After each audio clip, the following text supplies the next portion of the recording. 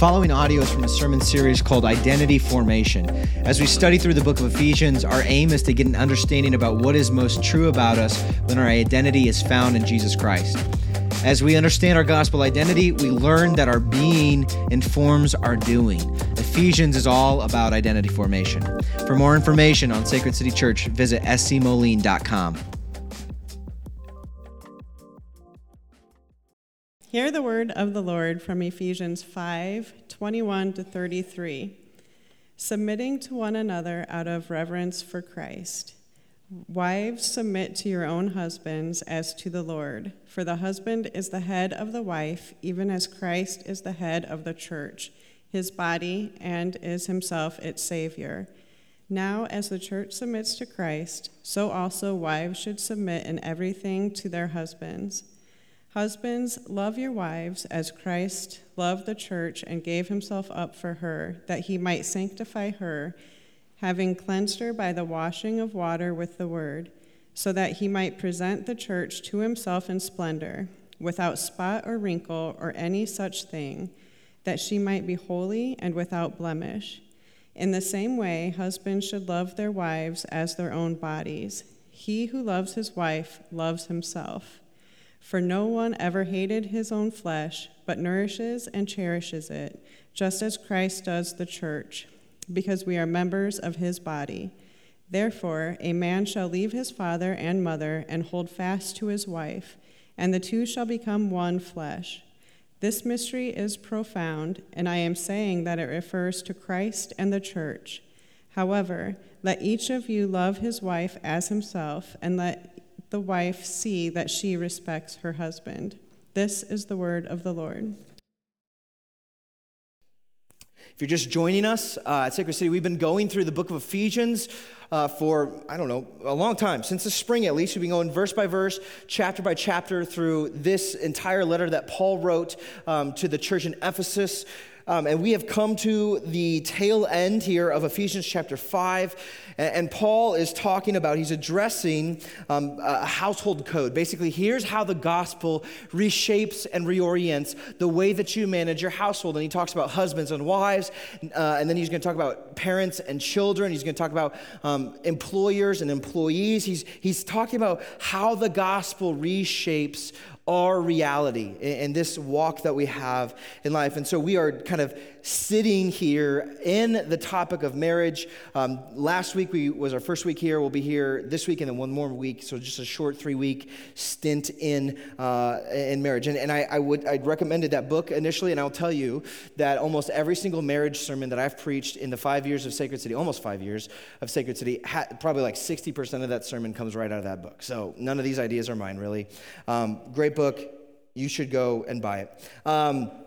And so these 3 weeks, last week we talked about the gospel posture in marriage, that of humility and honor. So husbands are called to love their wives in a self-sacrificing way, to honor her, to dignify her, to elevate her. Wives are to submit to their husbands out of reverence for Christ.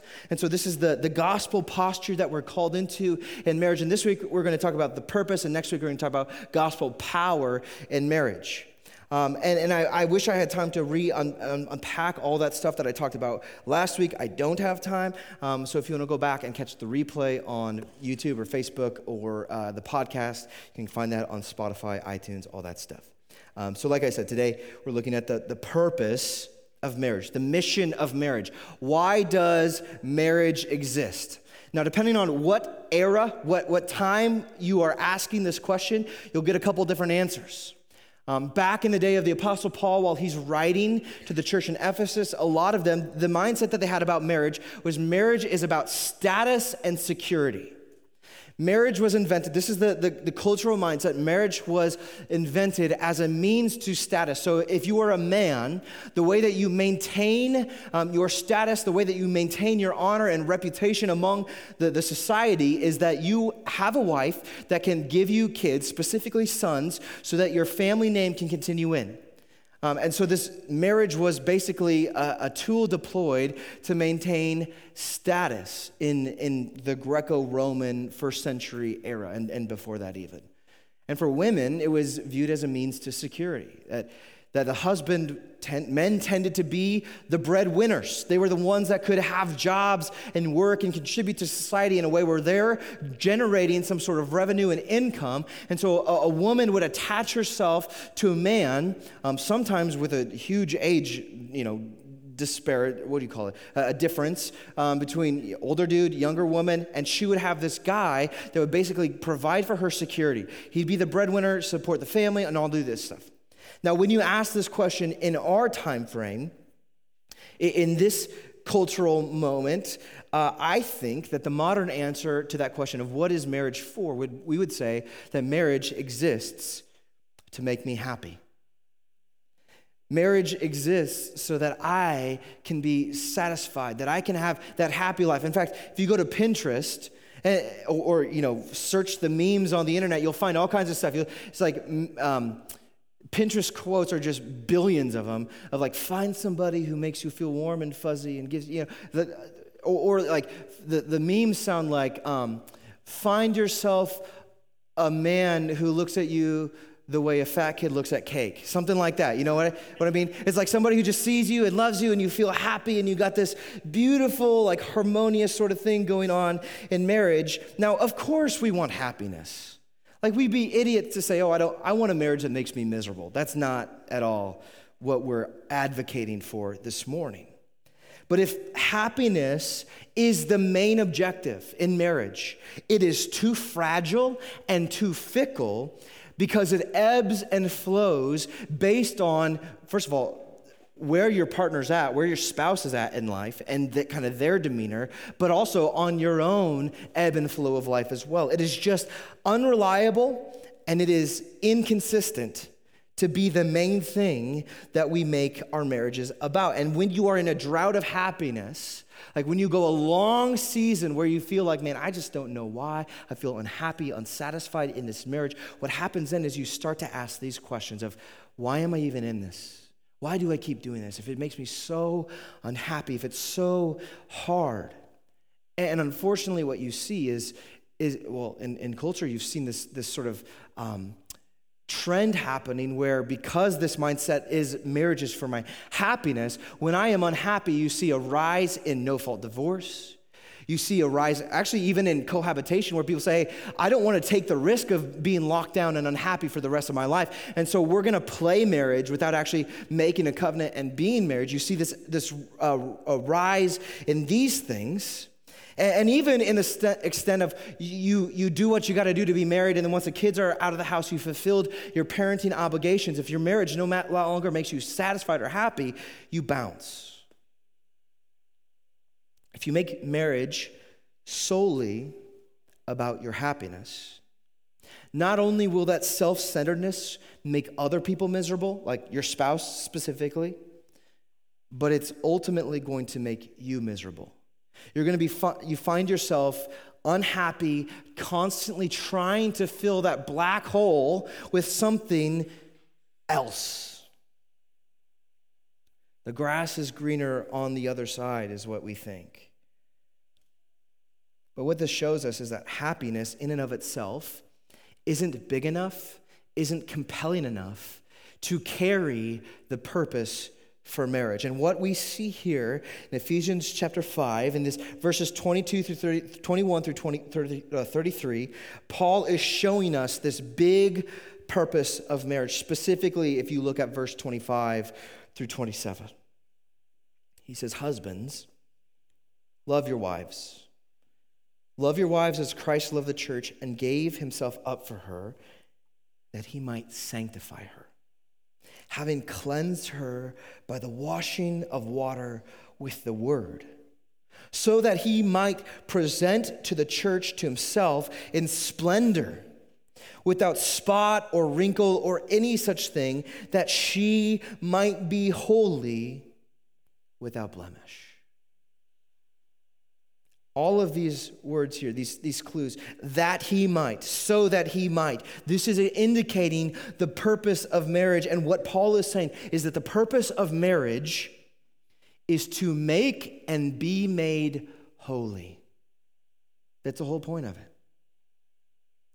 To make and be made holy. In fact, as Paul goes on, he's talking about Christ and the church, or he's talking about husbands and wives, and then he goes to say, and what I'm actually talking about is Christ and the church, that the goal of the gospel and the goal of marriage are one and the same. The point, the progress, the purpose is for holiness.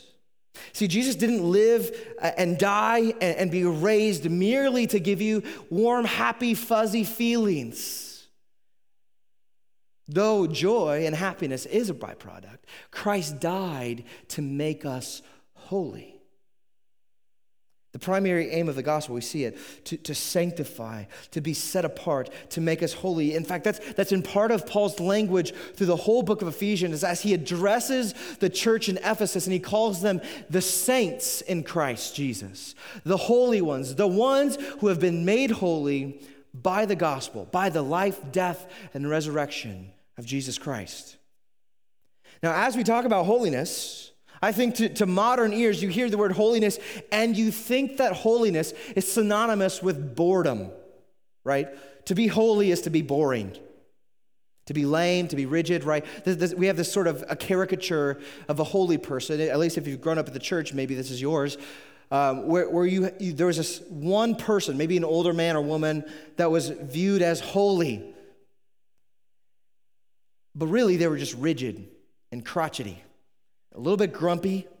They loved their Bible, they loved Jesus, but they gave this demeanor that just was not attractive, right? You try to stay away from them, especially if you're naughty in the front row pew or something. That was my experience as a kid growing up.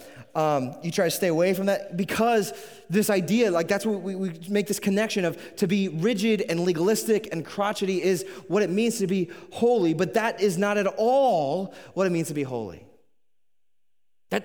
That's repulsive, this sort of angry, bitter, judgmental thing that we have, that nobody is drawn into that. That's repulsive to us. And that's actually not at all the biblical vision of holiness. It's the opposite. The Bible describes holiness as that which is attractive and appealing. So that if you are living a holy life, there is something about that draws people in, that people want to see what's up. And this is a language that we see in verses 25 and through 27. Paul talks about the church, the bride being splendor and splendor, having radiance, right? We're talking about beauty here. Beauty is attractive, and to be holy is to be beautified through the gospel. In fact, we see this in Psalm 96, where the psalmist talks about we see the beauty of God in his holiness, and what do? We are drawn to it and worship in response to seeing it. And so this is what Jesus does to the church. He takes sin-ridden uggos like me and like you, and he beautifies us through his love and his grace. And Paul cues us in here on how he does this. He makes us fresh and clean. That's the beginning of the beautification process that Christ does. He says that he has washed her. So in verse 28, Christ loved the church, verse 27, loved the church, gave himself up for her that he might sanctify her or beautify her, having cleansed her, that's past tense, having cleansed her by the washing of water with the word. So what Paul says is that Jesus washes us. He takes the filthiness of sin that has plagued our hearts, and he washes us in the water of the word. He goes on and says that Jesus removes the blemishes of sin. So he goes that he might present to the church to himself in splendor, without spot or wrinkle or any such thing. See, Jesus, as the gospel goes to work on our hearts, Jesus is beautifying us by removing the sin and the patterns of sin and the brokenness that's in our life, the spots, the wrinkles, the blemishes that sin creates.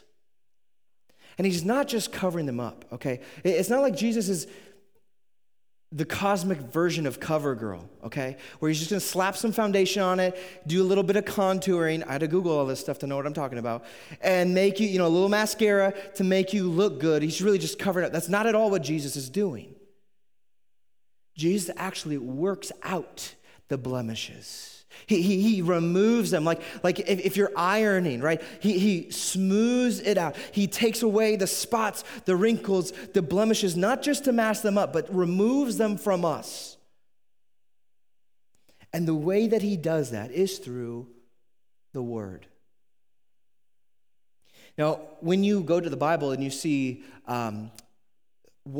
there's the Word of God, it's repeated a lot of times, and actually, the Word of God has several different meanings. So sometimes it actually means the law of God. It means the text, the sacred texts that we have. And other times what it means is the message of God. In other words, the gospel message. The gospel is the Word of God. Other places, the Word of God is Jesus. The Word became flesh, right? But in this context, when Jesus is talking about the beautification process of how Jesus cleanses us of sin, it is washing through the water of the Word, pointing back to the gospel message that we have received.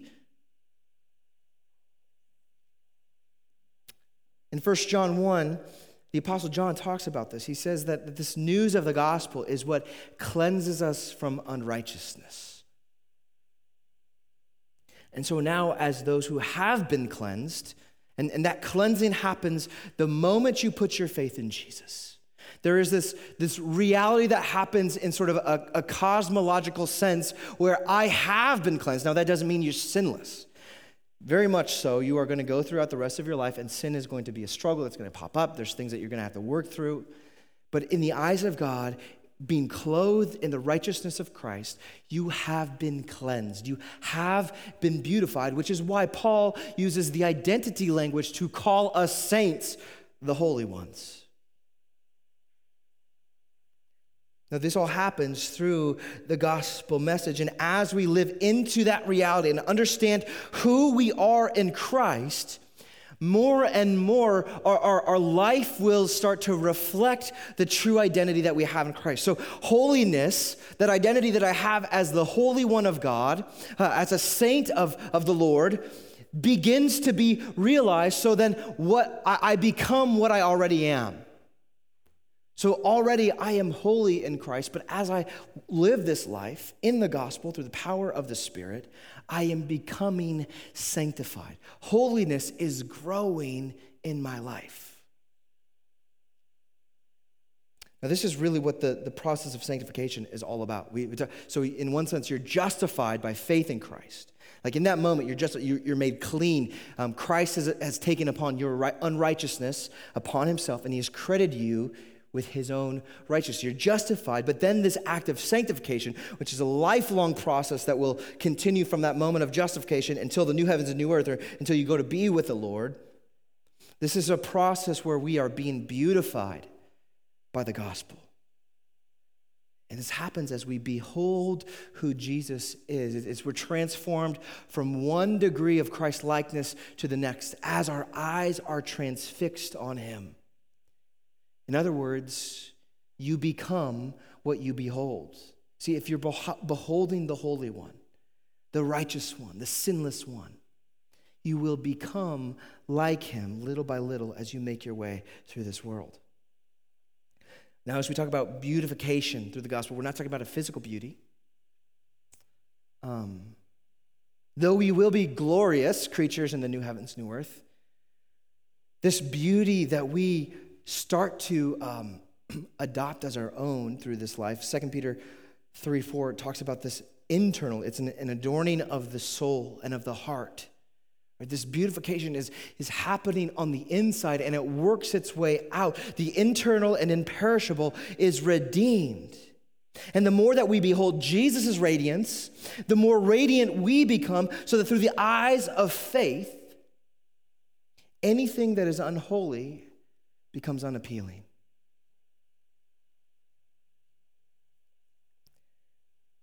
When we understand holiness as beauty, what that does, it removes this misconception that holiness and happiness are opposites, that they're on opposite ends of the spectrum. And actually what it does is it links them. Tim Keller says, on the far side of holiness, you will always find true happiness. It's like that C.S. Lewis quote that he says, aim for heaven, or aim for earth, and wait, I'm blotching this already. I got it all twisted in my head. Basically saying, like, when you make your goal heaven, all the joys of earth get thrown in. Now, if you pursue joy here in this earth, you're going to miss it. It's going to be swing and a miss. But if you make your aim in life the joy of heaven, you'll get heaven and earth thrown in. And when we find this joy, this holiness, this happiness that's given to us in Christ, there's this whole new dimension of happiness that opens up, right? We experience it this morning as we worship together. The joy of our salvation bubbles up to the top where our arms fly up in worship, that shouts of praise, like even the call to worship this morning talked about the trumpet blast, like we're going to lift up, and I don't have a trumpet this morning, but I'm going to shout like I do have a trumpet, right? Because why? Why are we doing this? Why do we have this kind of response in worship? It's because we found the joy of our salvation. Jesus has made us holiness, and in it, he brings joy. And this is exactly why Christians sing. This is why we make it a point to sing songs together every week. Not only does Paul tell us to do this back in verses 18 through 20, earlier on, where he's talking about address each other in psalms and spiritual songs, making lifting voices to the Lord. He's saying this is part of our own sanctification. This is part of us delighting in the holiness that we have received in Christ. The gospel makes us glad.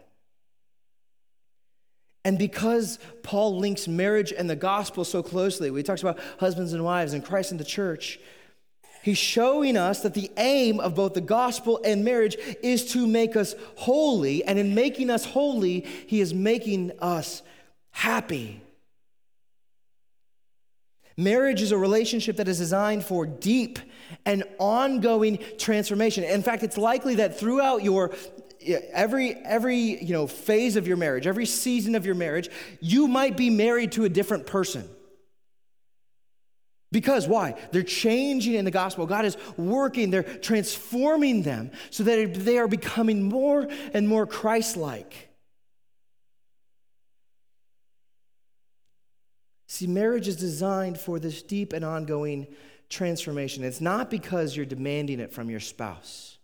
It's not because you're taking a holier-than-thou posture and saying, you have to get with it.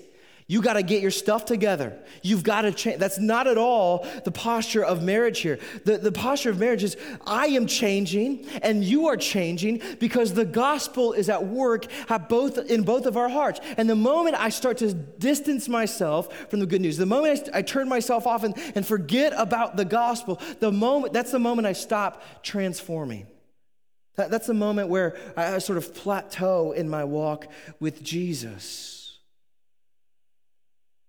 But if you are both making your life's mission to walk with Jesus, to become holy as he's made you holy, you together are being sanctified.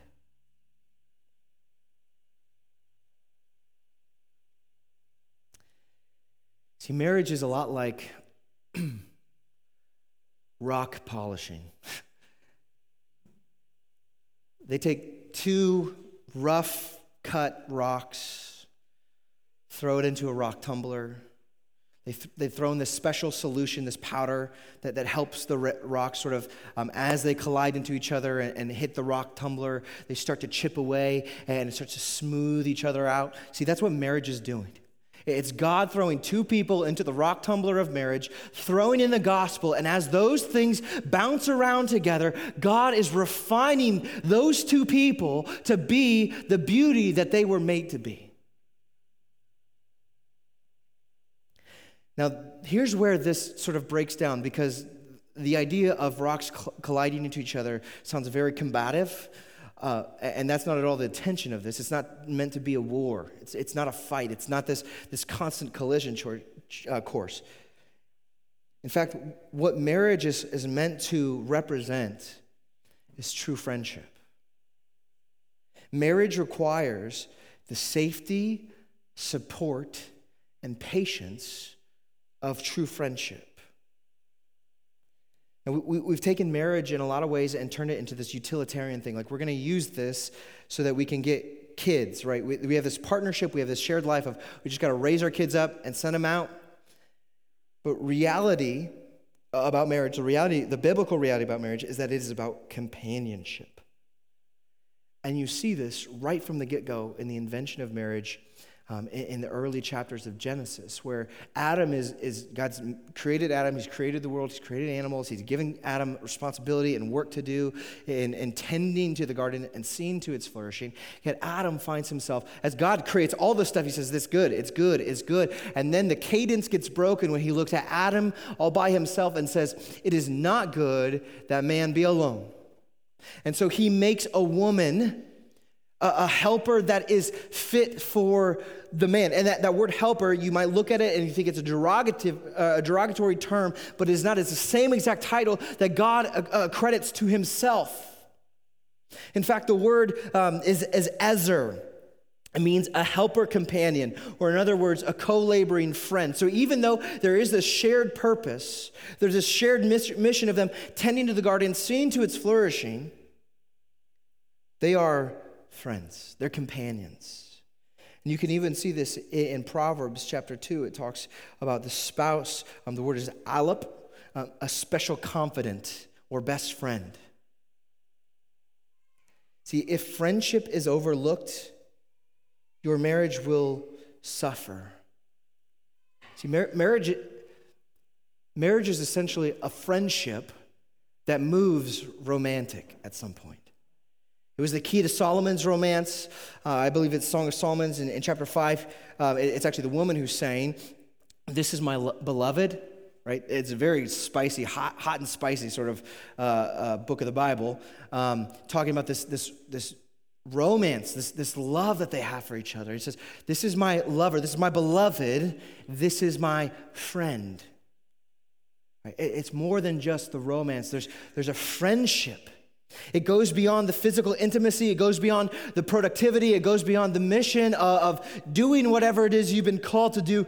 Marriage is meant to be a friendship. Friendship, and all kinds of friendships, is the context where gospel change happens. So listen to me. Whether you're married or not, God calls you into gospel friendships. It's in the context of those relationships where Jesus is sanctifying you. It doesn't happen tucked away in an isolation chamber.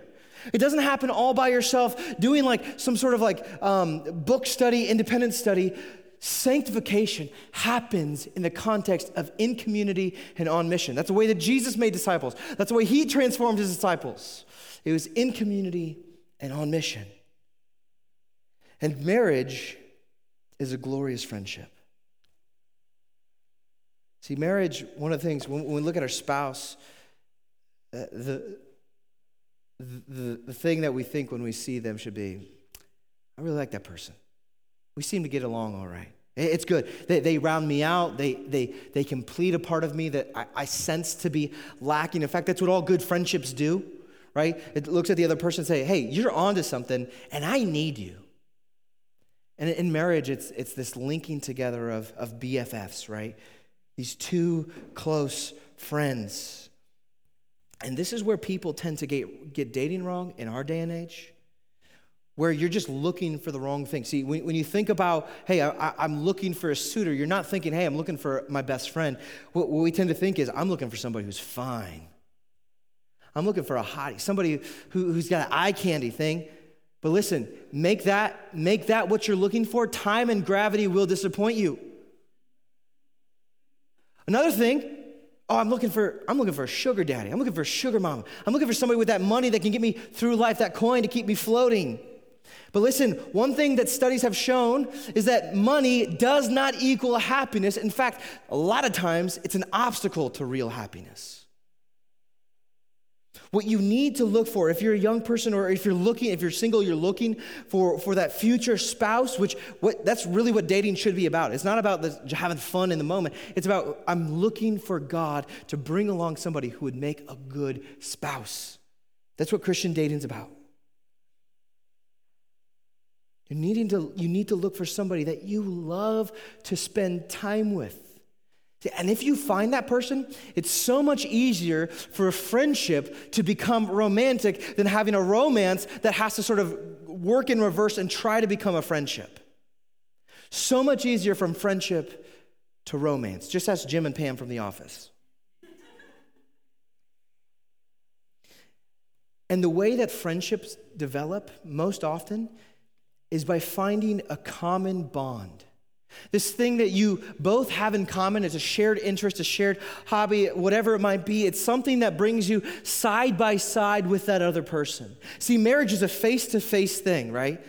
Like, I'm looking deep into your eyes. I see you. I know you. You know me. You see me. But friendship starts off this side by side.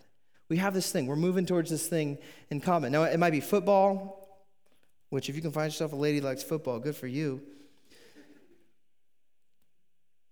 It might be, I don't know, it could be your work, it could be all kinds of other things that you find interesting that develops a side-by-side thing. Now, if you're trying to rush into a face-to-face relationship, going too fast could come across as desperate and kind of be a turnoff. And so one of the ways that you can step into a relationship, even in the dating of, I hope the Lord is bringing me along a spouse someday, if that would be his will, is I want to find a friend who I share an interest with. Now, it's in having this common interest that develops a bond. Think of it like a football team or any kind of sports team, even a debate team or whatever you're into. A team mentality where we share the same purpose. We have the same mission. This idea of we're moving towards something together is what cultivates the brotherhood. It's what cultivates a sisterhood. It's what cultivates this real friendship. It's the power of teams. And like I was saying, that thing, that shared interest could be nearly anything. But for the Christian, the foundational, non-negotiable shared interest is Jesus. That's in fact, to have Jesus in common, and that be the only thing, that is so powerful that you can have literally nothing else in common, and that be the thing that brings you together. Now, I think Becca and I might be a great example. Like, we like totally different music. We like doing totally different things. But one of the things that is non-negotiable in our lives is we both love Jesus. And that's so powerful that even if you do share all other kinds of interests, that thing, that Jesus becomes the one thing, the dominating thing within your relationship. Now, this is why it is so important for Christians to be equally yoked to their spouse, right? As you're dating, if you're a Christian and you're on the dating scene, you should be looking for a Christian man or woman. Somebody who you share that fundamental thing in life with. That Jesus is, if you go to Jesus and talking about the Sermon on the Mount, he's talking about built upon the rock or the sand, that you are both building your lives upon the rock of Christ. It's in this that you know that you're headed the same direction, because if your life is built on Christ, you know that he is leading you into holiness. And if your life is built on anything other than Christ, your life is not necessarily moving toward holiness. Two very different destinations, which you try to yoke two different animals going in two different directions, it's not going to go well. Now, there's a concession here that if you are already married, and you are a believer, but your spouse is not, the Apostle Paul actually instructs you to stay in that relationship, in that covenant marriage. Pray for them. Live in a way that makes them ask the question, why are you like this? And your only answer can be, because Jesus has gotten a hold of my heart. See, if that's the case, like God can use that, but missional dating, like dating somebody who's not yet a Christian in order to try to win them over, that is not a wise way to go about looking for a spouse. Because ultimately, you have to both be radically committed to Jesus. And in being radically committed to Jesus, you will be radically committed to one another. So your spouse, as first a friend, is somebody who is committed to God's purpose in your life. It's somebody who looks at you and says, I see what God is doing in you, and I want to be a part of that. I want to be somebody who walks with you as God transforms you. Now, for us as Christians, there's a few things that we can say, okay, this for sure is the will of God. So it's hard for us to ask the question, is it the will of God for you to marry this person? That requires some discernment and wisdom. But there are things in the Scripture where God says, this is in fact the will of God. And the will of God, in 1 Thessalonians 4:3, it says this is the will of God, that you would be holy. This is it. This is what God wants for you, to make you holy. And as you are in this friendship, this marriage with that other person, I'm trying to become holy. The Lord is making me holy. I'm giving myself to that process of sanctification, but I'm also taking part in the sanctification of that other person. Michelangelo was asked, how is it that you take the hammer and the chisel and you make David such a beautiful statue? And his response was, I just chisel away everything that wasn't David. He looks at this big slab of rock, and he doesn't just see what's there in the moment. He sees what that slab of rock can be transformed into. And that's what marriage is like. I see the future glory that awaits you. I see what God is doing, and I want to be there and walk with you through this. See, gospel marriage and gospel friendship, for that matter, is a call to pick up the chisel and the hammer and to work in a way that enhances the other person. It's to help them along in their Christ likeness. See, this is the purpose of marriage. Now, Paul has already laid out earlier in chapter 4 the tools that are used for this growth, this maturity in the gospel. It's none other than truth and love. Those are the two instruments that God ordains for this work of soul beautification. It's how the church grows up holy. It's how your spouse becomes holy. How you become holy is through the truth and the love that is conveyed to you through the gospel. Now let's unpack this here. Because when we think of truth and love, we tend to think that they're opposites again, right? That if I tell the truth, that's not a very loving thing to say, or if I'm going to be loving, then I should probably withhold the truth or sugarcoat it or do, that's just sort of like the natural way that we interact with truth and love. But here in the gospel, there is this both of them are held in tension together in the same hand. As Lizzo says, truth hurts. If you're going to tell the truth, there will be at times confrontation. Now, let's say this first, though. If you're going to tell the truth, the primary thing that you need to be telling the truth about is that spouse's identity that's already in Christ. Hey, you're loved. You're holy. You're a valued possession in God's eyes. That you've been made alive. You're no longer dead in sin. Like there's all kinds of truth that we can speak over people that is affirming and elevating. But there are going to be times where we have to speak the truth, and it's going to sound a lot like confrontation. And this is why in Proverbs we hear this talk about ironing sharpen irons, or iron sharpens iron. Right? When iron is sharpening iron, there are going to be sparks. There is friction and heat involved in the process of refinement. But it's never throwing sparks to throw sparks. It's never about blasting truth just to speak your mind. Proverbs 27 says, faithful are the wounds of a friend. See, anytime there's confrontation, anytime that we have to speak a hard word, we do so. We hurt to heal. It's like a great surgeon, right? In order to get the cancer out, they have to first cut. That's not going to feel good. But there has to be that initial incision if you are going to extract the thing which is undermining the health, specifically the health of a relationship. Right? So there might be some of that confrontation, that initial hurt or that kind of pinprick.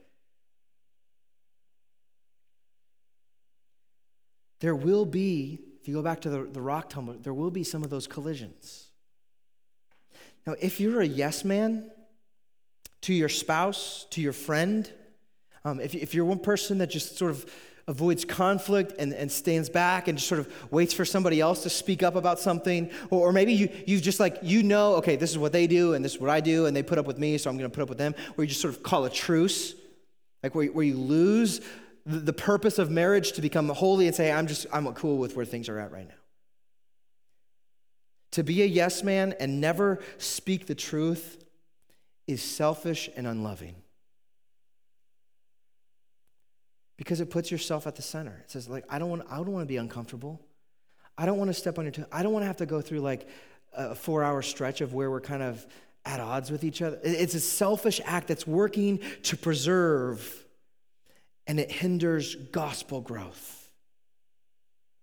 Now, if this is your tendency in your marriage or even in friendships where you're just like, you think one thing but don't ever speak that truth, in that moment, your comfort has become more important to you than your friends or your spouse's sanctification. And if that's you, I want to call you to repent. I want to call you to speak the truth and to speak the truth in love. Because this is how sanctification happens. Now, I'm not saying, this is not what I'm saying, and if you go home and do this, we're going to have a talk. If you go home and you put your spouse on blast, well, I was telling the truth, that is equally unloving as not telling the truth in the first place. See, the key to speaking the truth and doing this well is a spirit of friendship that is just saturated in love.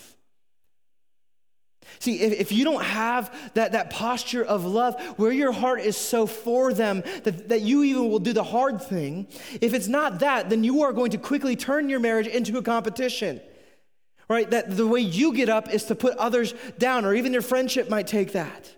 You do this to maintain a sense of superiority or to work in a way that kind of keeps you a little bit of your nose above water in a way where they're clearly the inferior one because they got so much stuff to figure out.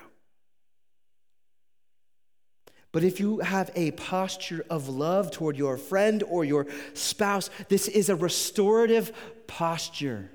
That everything that I do, because the love of Christ is working, it comes into me through Christ and it comes out from me because of the Spirit, or the work of the Spirit. This is a restorative thing that happens. In fact, this is part of our mission at Sacred, make disciples, plant churches, renew the city. I think the fundamental way, like the bedrock way that we renew our city is by renewing relationships.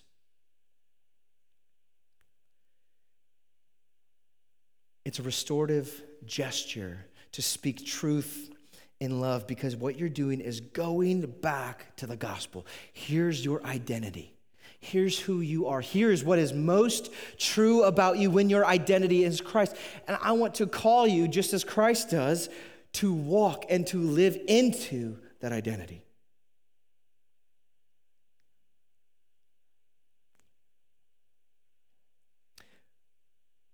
And Paul talks, this section here in verse 25 through 27, he says to husbands, love your wives as Christ loved the church, as he gave himself up for her, that he might sanctify her, having cleansed her by the washing of the water with the word, so that he might present the church to himself in splendor, without spot or wrinkle or any such thing, that she might become holy, without blemish. In the same way, husbands should love their wives as their own bodies. He who loves his wife loves himself.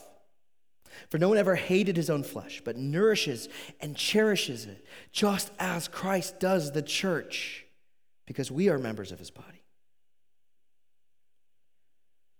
See, the things that husbands are called to do are thought to be domestic tasks: to wash, to nourish, to cherish. And what Paul's inviting men to do, which would have been very, very, very counterintuitive to that first century idea of how husbands interact with wives, he is calling men, husbands, into a posture of tenderness. Right, you see this even in say, wash her. You might even think of it this way, to bathe her in the water of the word. No, bathing is an intimate thing, right? You've got to strip down to your birthday suit. You put yourself in a vulnerable position. And even in the context of marriage, see this tenderness, this love, and this truth that's meant to happen and sort of be exchanged in marriage. Sort of, it has this remnant of Eden, of to be naked and unashamed. And so when husbands being called to tenderly wash their wives with the water of the word, it's acknowledging this intimate act that's meant to be happening. And secondly, it's so intimate that there's this knowledge of the bride's frame. That you know her, you know where she's wounded, where she's got these scrapes and cuts. So it's not like you just blast through it, but there's a tenderness, a gentleness that comes. When I was growing up, we would throw hay from time to time in the summer, and throwing hay was like this. It was a terrible trade-off because it's always so hot. And you're supposed to wear jeans so you don't tear up your legs, right? I don't know if you've ever thrown hay bales before, but it scratches the bejeebers out of your legs. It's a trade-off between surviving the heat or comfortability. And in those days that I opted to wear shorts, I always regretted it because I had so many cuts. But I would really regret it when I stepped into the shower. I mean, you'd just be caked in dust and dirt, and you go and you let that shower head hit you, and your legs are on fire because the soap and the water just stings, right? Well, you know you got to do it. You know the wounds have to be cleaned. Otherwise, infection sets in. But there's this tenderness that you have to take. So it's like that. Husbands, to know your wife's frame, to know where she's got these nicks and scratches and address them with gentleness, to be tender toward her. And here's the crazy thing. As you wash her with the water of the word, you're working toward her sanctification. Not only that, you are being sanctified in the process. Because what's happening is you are being called into having the disposition that Christ has toward the church. He's not rough with his bride.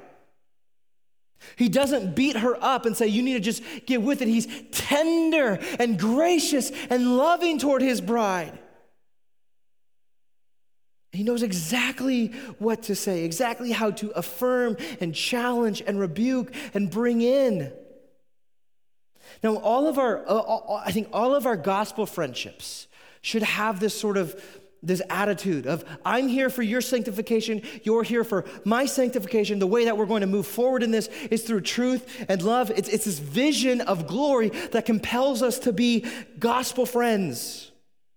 And marriage has this, yet there's this added dimension of marriage where it's friendship that's spiked with romance.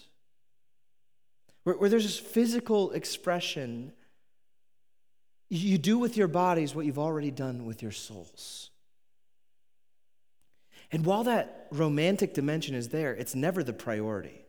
It's a glorious byproduct. But the priority is on the friendship. Now, let me ask you this. How would your marriage change if you believed, like in your heart of hearts, that the purpose of your marriage is the pursuit of holiness? How would dating change if you knew the point of this relationship, if it were to move towards marriage, is for holiness? I think that there would be some intentionality, first of all, with having date nights, that time set aside where we can connect and be friends. And it doesn't have to be anything extravagant. Could be very low-key, but setting aside that time. Maybe that looks like turning your TV off for 30 minutes and having that time to connect, to know your friend's heart, to hear how the gospel's at work in their life, how you can encourage them, how you can remind them of their true identity in the gospel. For some of us, marriage has really become pragmatic, and so we haven't let the fun be part of marriage. Maybe you even feel guilty about it. But friends enjoy each other. And so to establish or reestablish this fun that we have together back into your rhythms, maybe that means rediscovering a common bond or maybe finding a completely new one. Creating that thing that fosters the side by side. So when you go face to face, you have this depth of intimacy because your lover is your friend. This intimacy, the vulnerability, the friendship of marriage points to our union with Jesus as the bride of Christ.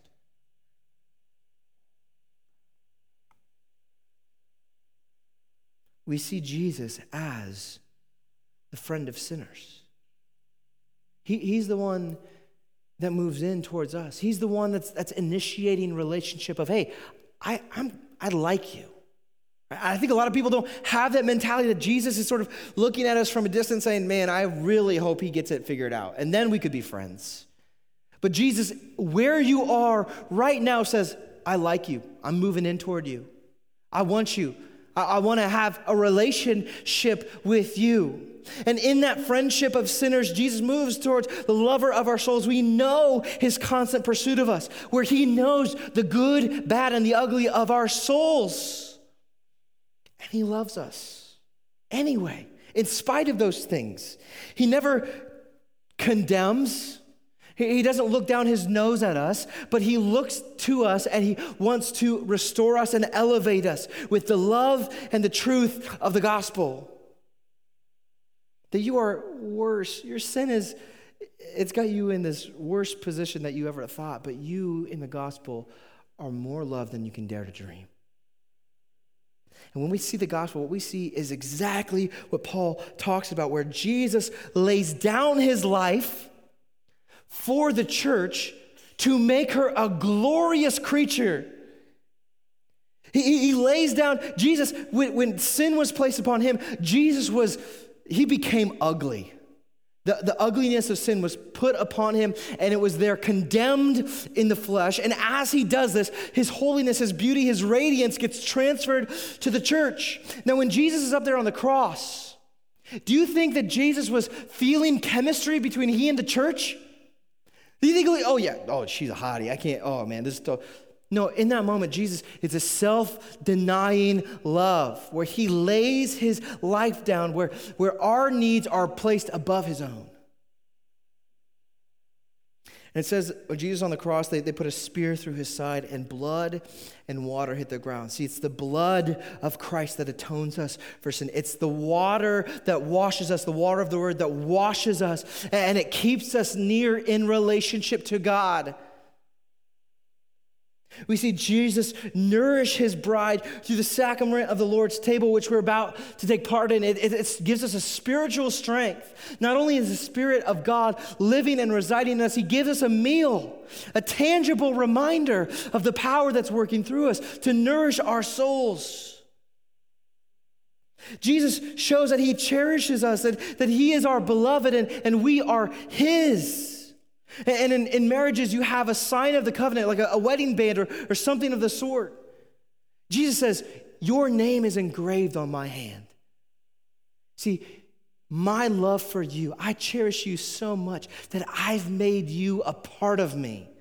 That's what it means to have union with Christ, right? Marriage is union of two souls, two people, and in Christ, we get this union where we are in him and he is in us. If you think the gospel is transactional and I just need to put my faith in Jesus and that'll punch my ticket to heaven, you got it wrong. The gospel is not transactional, it's relational. Jesus wants to have a real friendship with his people. And it's in that context of real friendship where transformation, it's you look Jesus in the eyes and you become more like him. And it's in this relationship that is aimed at holiness that we find our ultimate happiness. Let's pray. Father, we thank you for marriage and the fact that it points us in a very visceral way to the relationship that Christ has with his bride. I want to pray for the marriages in this room right now, that more and more our marriages would mirror the way that Christ interacts with his bride, where he lays down his life for us so that we may live. I pray that you would raise up men in this room who are both great truth speakers and great lovers, with the aim of holiness driving our marriages.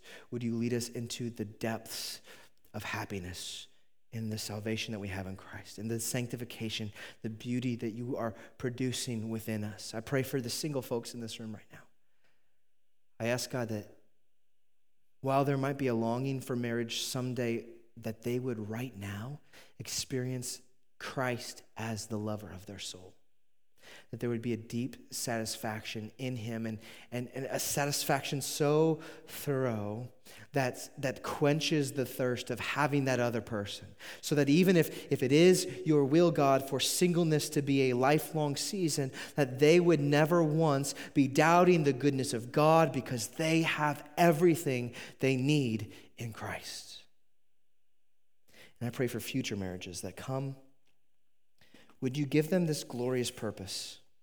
Make us holy, and in the gospel, make us happy. We ask this for our good and for your glory. It's in Christ's name we pray. Amen.